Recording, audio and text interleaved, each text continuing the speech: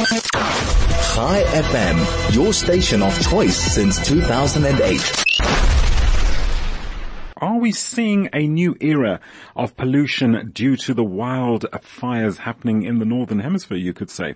Joining us now, Simon Gear, environmental scientist, ESG specialist, and science communicator. Simon, good afternoon to you. Always great to have you on board.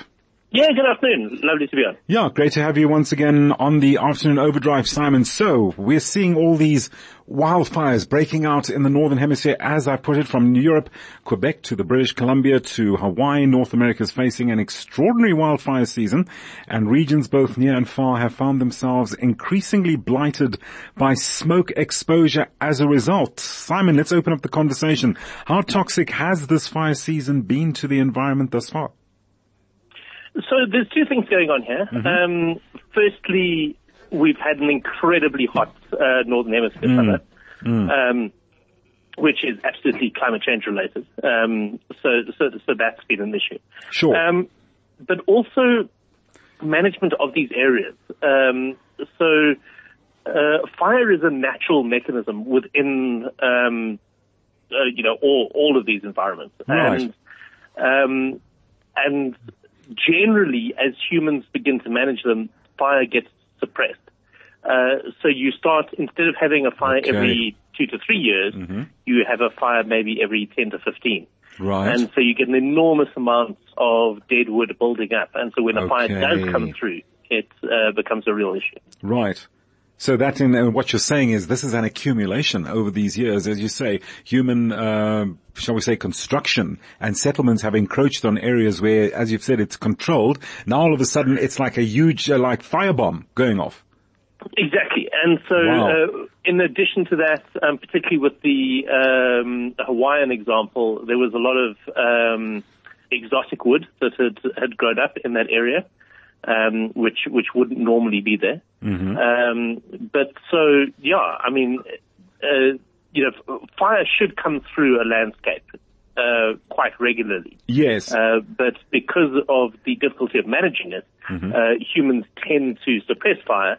Right. And so when it does come through, it becomes really, really problematic. So Simon, okay, so now we've had these fires, we've got all the smoke being emitted into the atmosphere. What does this mean to us? And there's something called PM 2.5, and how does this affect us as a result of this now? Okay, so PM 2.5 is particulate matter less than 2.5 microns. Right. Is just smoke that you can inhale, basically. In fact, PM 10 is generally what we talk about. Right. As air quality scientists. So anything with PM in the name, it's not terribly serious. It's literally particulate matter, and then related to the size of the granule, if you like. Sure. So, yeah, I mean, if you take the Southern African example, fire is completely a natural part of our environment. Yes.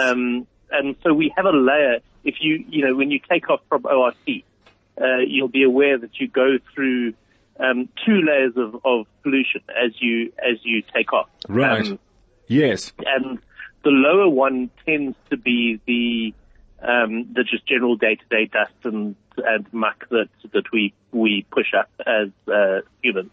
The higher one, which is at about 3.5 k's above the surface, that one is our PM layer.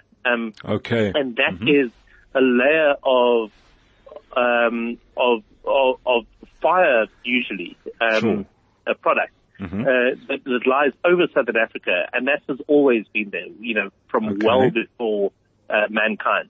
Right. Certainly well before industrial time. Okay. Where there is this layer of fire residue. Sure. That lies over our area. Right. So it's not unnatural. The important thing is that we burn regularly and we burn responsibly. Simon, these fires and all the smoke, to use the word I used earlier on, that's being emitted now into the atmosphere. Okay, very quickly, is this affecting us here in the Southern African region? And two, very quickly, are we facing that risk here in the Southern Hemisphere this coming year if we're not careful? Okay, so very quickly, the Northern Hemisphere fires won't affect us at all. Right. It just won't come through.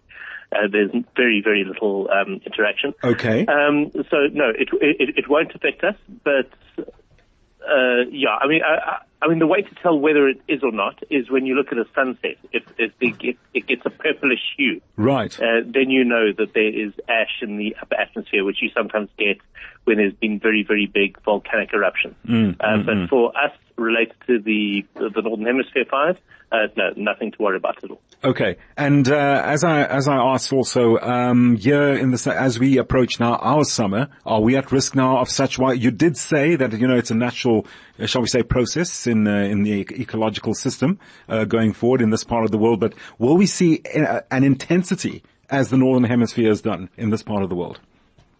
We're quite lucky, but we live in a savanna environment, which is mostly grass. So we do have fires, but they burn out quite easily and quite quickly. We don't have these big forest fires that the Northern Hemisphere has. Right. And that's why you don't see stories about South Africans losing their homes from fire. We can only hope for the best, can't we, Simon? Yes, as we head towards spring and summer with all these wildfires in the Northern Hemisphere, let's just hope that, things will be contained, as you've mentioned, from a natural perspective here in the Southern Hemisphere. Simon Gear, environmental scientist, ESG specialist, and science communicator. Thanks so much for joining us this afternoon, just to give us some background as to what we are seeing happening with these wildfires.